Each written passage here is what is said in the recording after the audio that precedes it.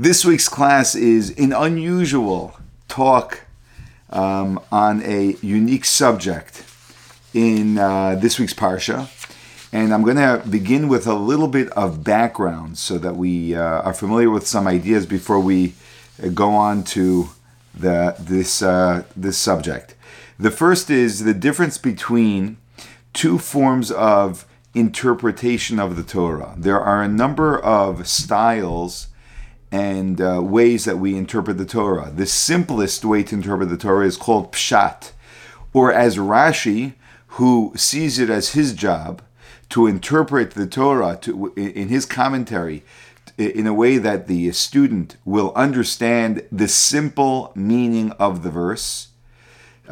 So he focuses on Pshuto Shel Mikra, the simple meaning of the verse. There's another form of study called Drush, which is translated as homiletics, which is a little bit difficult to explain, but we'll explain it in contrast to the simple explanation of the verse, to a more flowery and less strict to the actual precise wording in the verse that is used. Again, it's an accurate explanation, but it doesn't hold strictly to making sure it explains exactly how the verse sounds literally.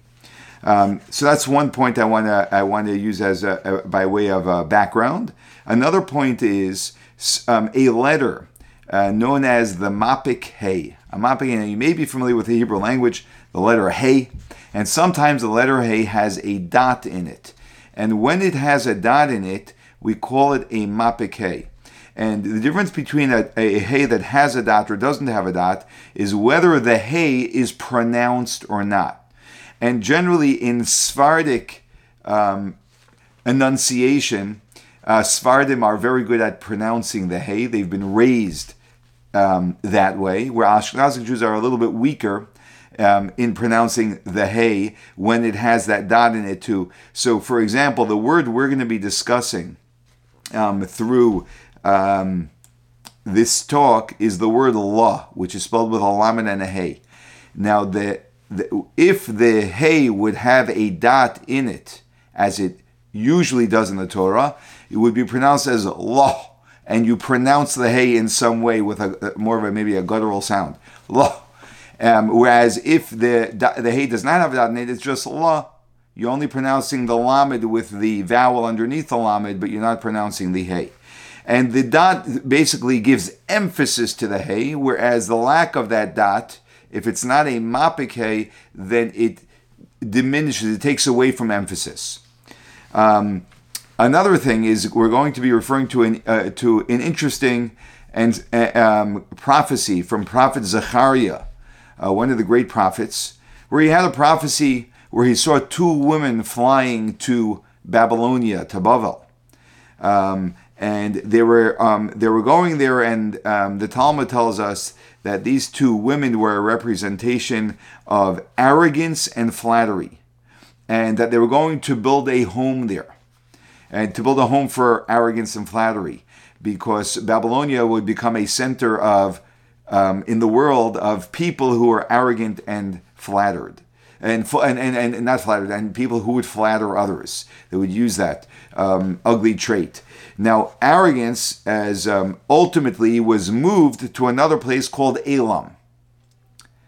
And we have to understand these ideas a little bit metaphorically, because two women representing arrogance and flattery. We're not talking about real women. We're talking about a vision that Zechariah had in his prophecy. And they represented, these things, visions that he saw represented these ideas. Okay, so now let's begin the talk that the Rebbe gave on this week's parsha, and it's on the very last words. We read a double portion this week, Matos and Maseh. The very last words of the portion of Matos, of the first portion that we're going to read, is where it tells us, Vayikra Allah, he called her, referring to a city, Noivach. He called the name of the city Novach, Bishmo, with his name. So this was a city that was in Transjordan, and this man, Novach, a Jewish man, conquered this city, because we know 2.5 tribes amongst the Jewish people stayed in Transjordan. They negotiated with Moshe to be able to get their portion of land there. And one of the cities that were captured was the city, which was an Amorite city, which Novach called Novach. Now the strange thing is that when it says Vayikra Allah, he called her, referring to the city, the word Allah with a he at the end is not a mapikeh, it doesn't have a dot. And that's surprising, because everywhere in the Torah, it always the hey of Allah always is always a mapikeh, except for 3 places which we're going to discuss today, and this is one of those 3 cases.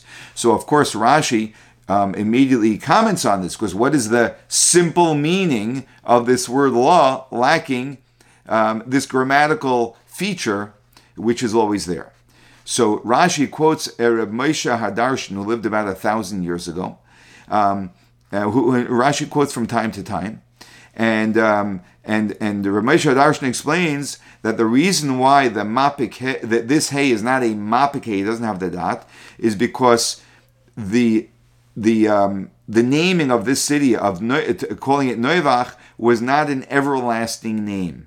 Because even though for a temporary time it was called Noivach, but eventually it was recaptured, it was taken away, and therefore it was no longer had the name of Noivach. So because it wasn't eternal or wasn't everlasting, so we don't emphasize the hay to show that there was a weakness to the naming, because the name was not everlasting. And in fact, he says that the word Allah, if you just hear it from the sound without knowing the letters, one can also spell it Lamed Aleph, and you can pronounce it the same way, La. And in Aramaic, we know that Lamed Aleph La means no. So Vayikra La, he did not call it, is what it would mean in some respect, which means that his calling was not a calling, which means it wasn't an everlasting calling. Now, and then Rashi, after he quotes Reb Moshe Hadarshan to explain why it's not a mapikeh, he wonders why there are 2 other places in Tanakh.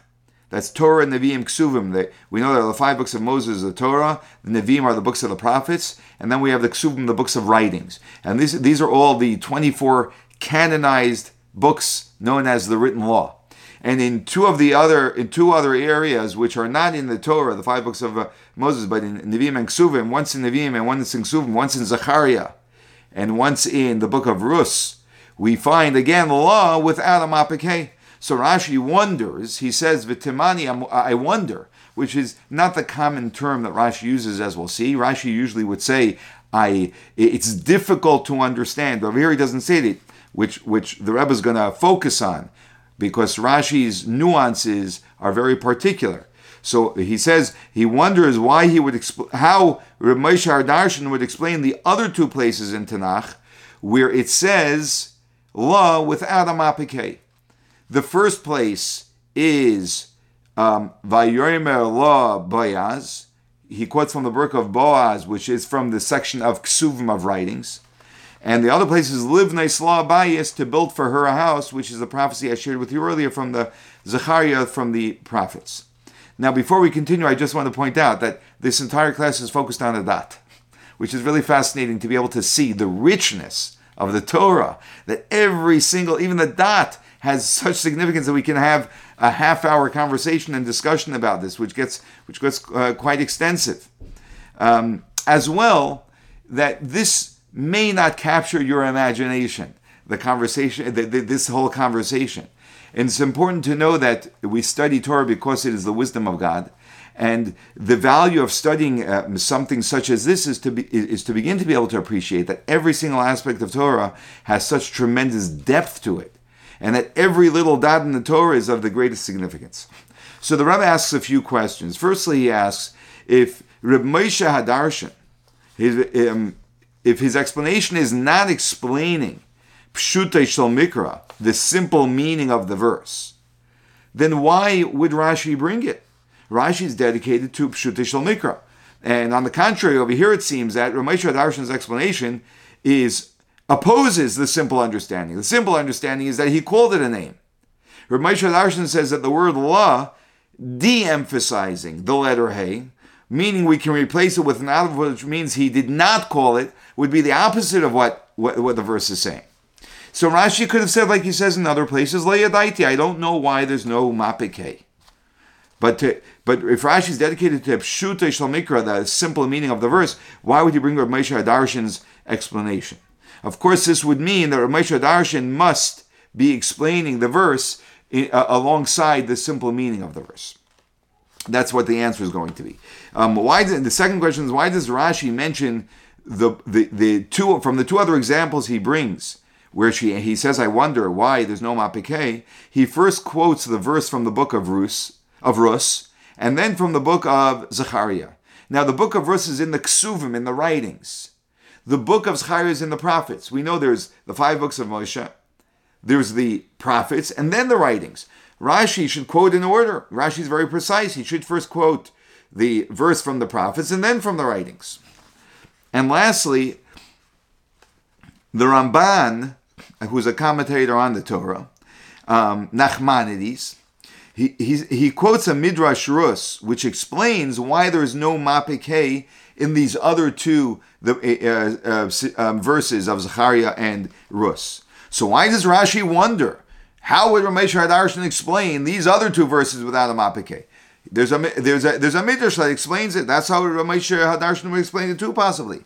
We also know that the Talmud in Sanhedrin explains that the lack of the mapikei in the prophecy of Zechariah is because, as I mentioned earlier, even though the vision that he had represented flattery and arrogance, we know that arrogance ultimately was moved from Babylonia, from Bavel, to a city called Elam.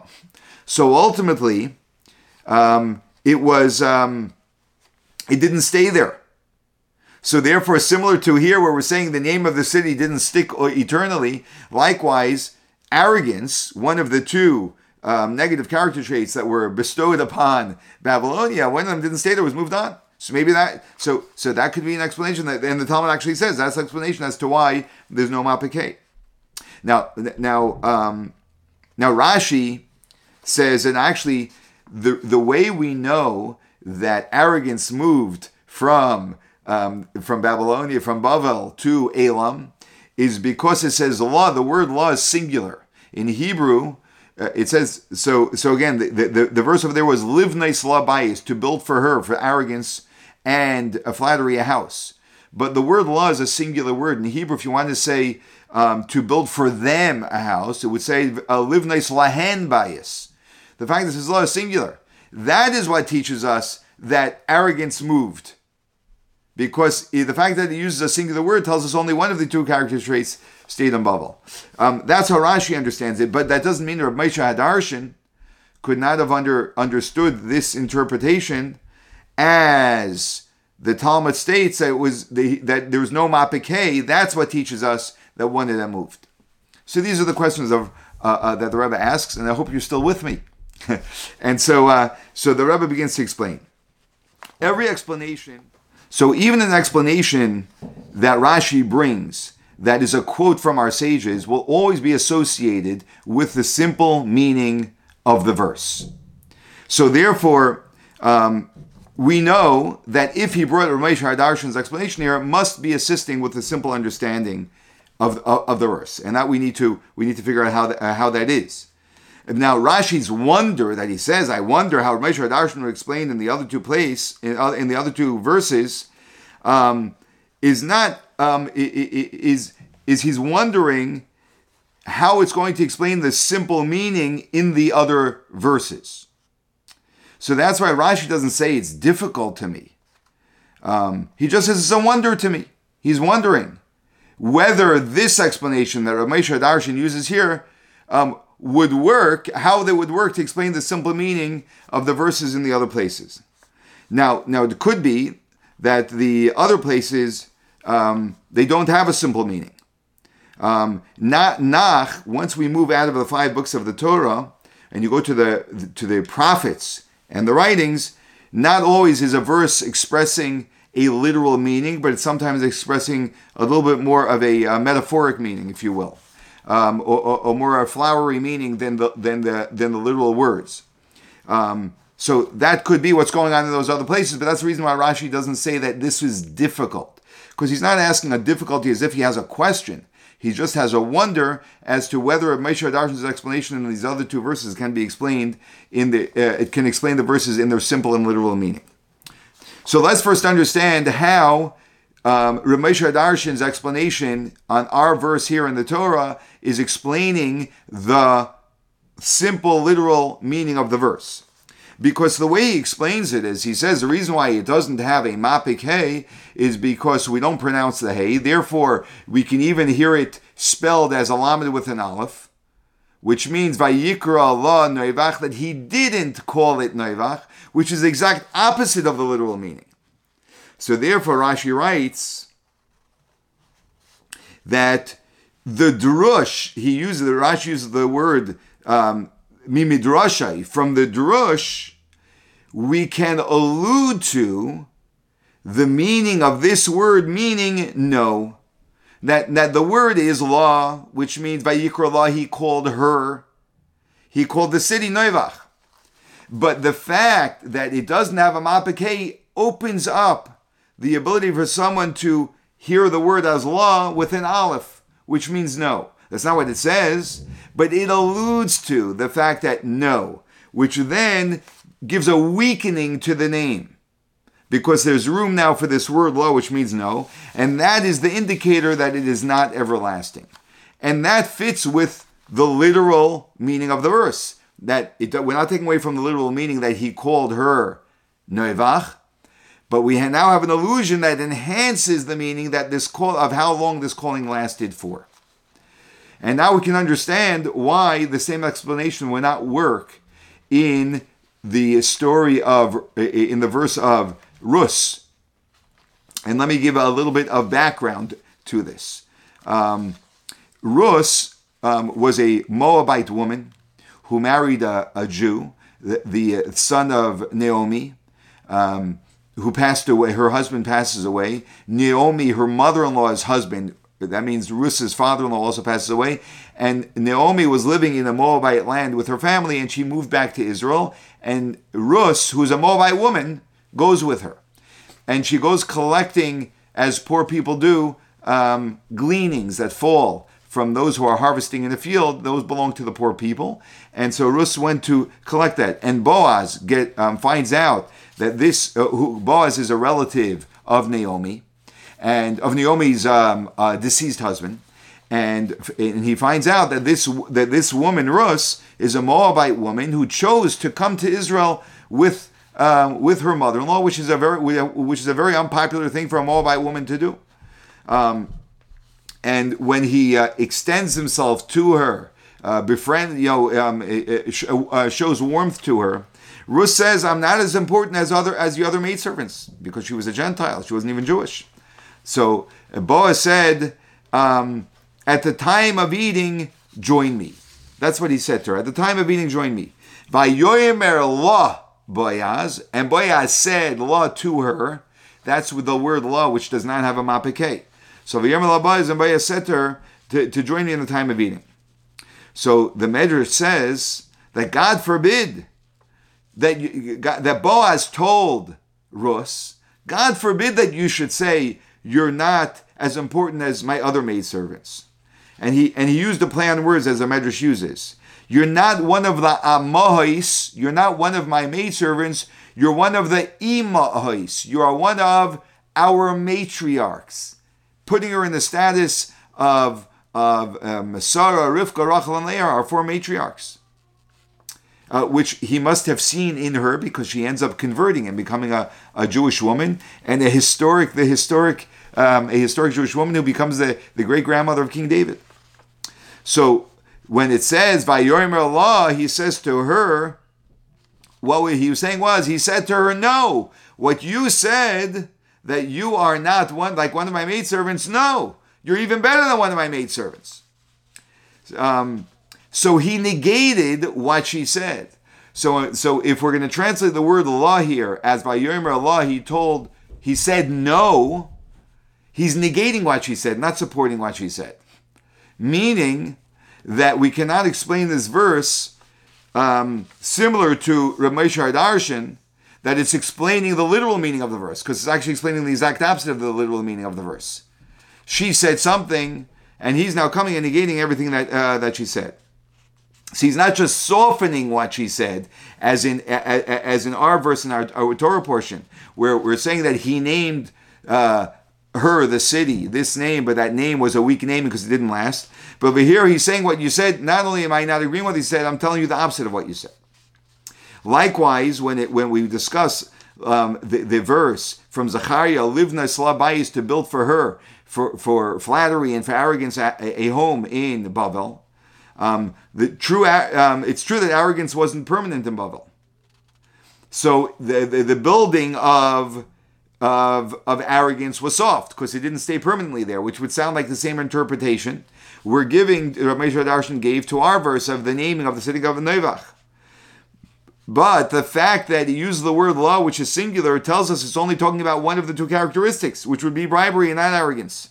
So we wouldn't be able to explain the lack of mapikei in the same way we do over here.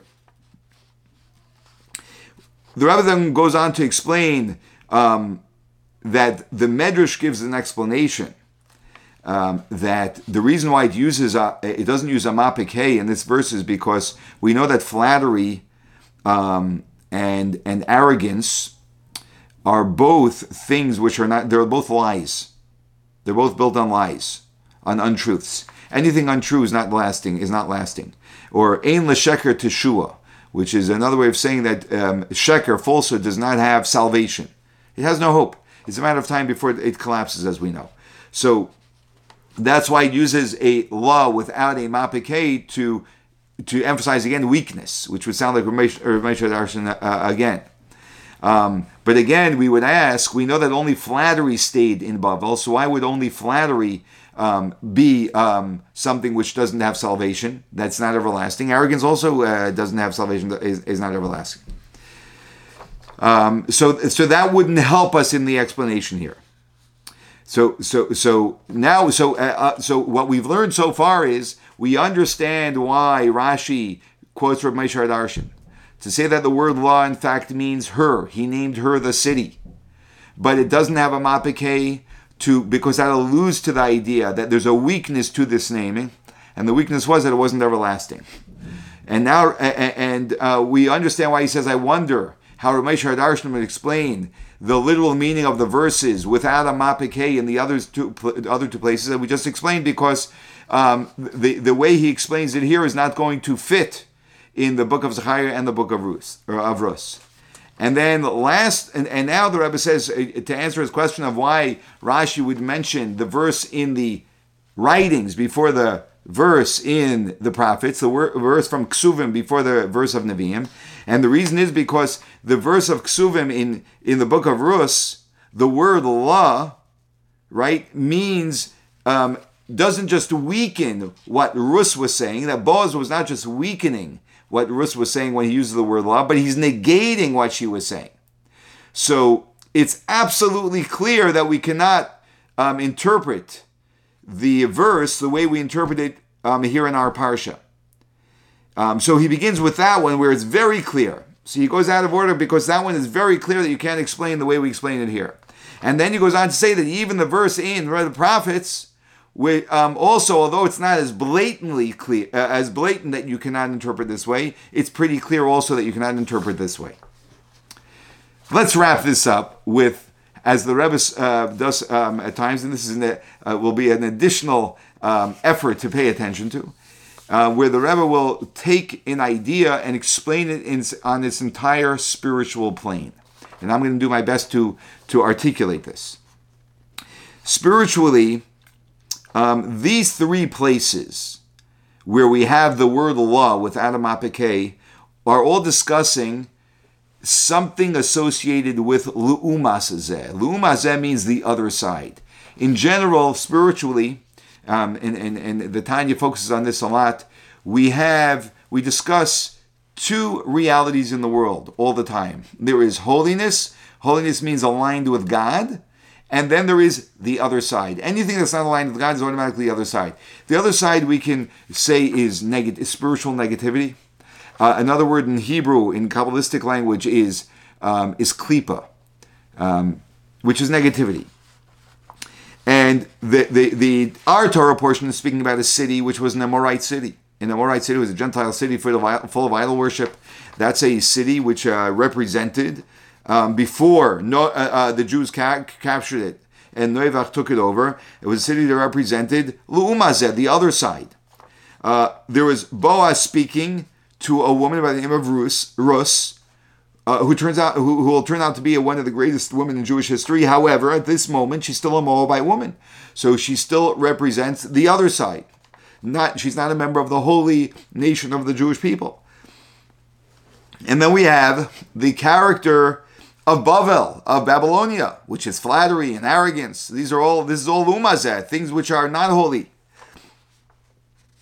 In general, this is very good to know. And I will add links to a couple of other videos where I explain these ideas at length, at greater length anyway than I will now. That anything that's associated with Lu'umazeh, the other side, that's not aligned with God, is temporary. It cannot have permanent life. Anything that is everlasting must be an expression of God. And that's why God is infinite, is everlasting. God is the only thing that's really everlasting, and anything that's aligned with God. Only Kedusha, only holiness, is true and sustainable, and absolutely sustainable. Anything that's Lu'umazeh, it's just a matter of time till it falls apart. So Rashi says, I wonder what Drush will explain the other two verses. What's Rashi saying spiritually? Okay, he's saying this. In our parsha, we're in Noivach, captured a city, and now it's inhabited by Jewish people. What was he able to do? He was able to hold on to it for an amount of time, whatever that amount of time was, and infuse it with holiness. But he was obviously unsuccessful in transforming the city to enter into a state of holiness. Because were he able to do that, it would have permanently stayed as a Jewish city. The fact that he wasn't able to, in general, when we interact with the world, Hasidic philosophy teaches us that there are two levels of impacting the world, or Lu'umazeh, the other side. One is called iskafia, where we manage to take something which is not aligned with God and compel it to serve God. But as long as we're compelling it to serve God, we are forcing, if you will, or compelling that change. But that doesn't mean that the thing itself has transformed. And then there is ishapcha. Ishapcha is when we make a transformation, where the thing itself becomes transformed to something which is holy. Noivach was not successful in creating a hishapcha, transformation in the city. We know that because ultimately it went back to Gentile nations. And that's why the name of the city didn't last. So we understand why it doesn't have a mapike. It just has, because the transformation was not eternal. And we know again that when you don't have the dot in the hay, it weakens the hay. We don't even pronounce it. Right? The dot in the hay emphasizes the hay. However, the other two verses, the other side was transformed entirely to holiness. We know that Rus, she converted. She became a holy woman. She became a Jew. She came over to the side of holiness from the other side. She was transformed. And if she was transformed, on the contrary, the hay should have been emphasized. That the other side was permanently transformed. Likewise, spiritually speaking, Bavel represents, the falsehood of Bavel, spiritually represents the Babylonian Talmud. Because the Babylonian Talmud, we know there's a Jerusalem Talmud and a Babylonian Talmud. The Jerusalem Talmud was developed in Jerusalem, in Israel. And but the Babylonian Talmud was developed in exile, in an environment which was not naturally conducive and aligned with Torah study and the wisdom of God. So Talmud Bavli is referred to as sheker, falsehood, spiritually, in the sense that it was able to, in the context of falsehood, bring out truths of Torah. Which again is a hishapcha, transformation of falsehood into truth. And so therefore, spiritually, on the spiritual level, the mapake specifically belongs. Because we want to emphasize that it was transformed eternally. So Therefore, Rashi says, V'tmani, I wonder how we are going to explain these two other verses spiritually, because on the spiritual level, they should have had a mapekei, because there is nothing is stronger than holiness, because it's permanent. There's nothing weaker than l'umazeh, the other side, because it is temporary. It's falsehood, which ultimately falls away.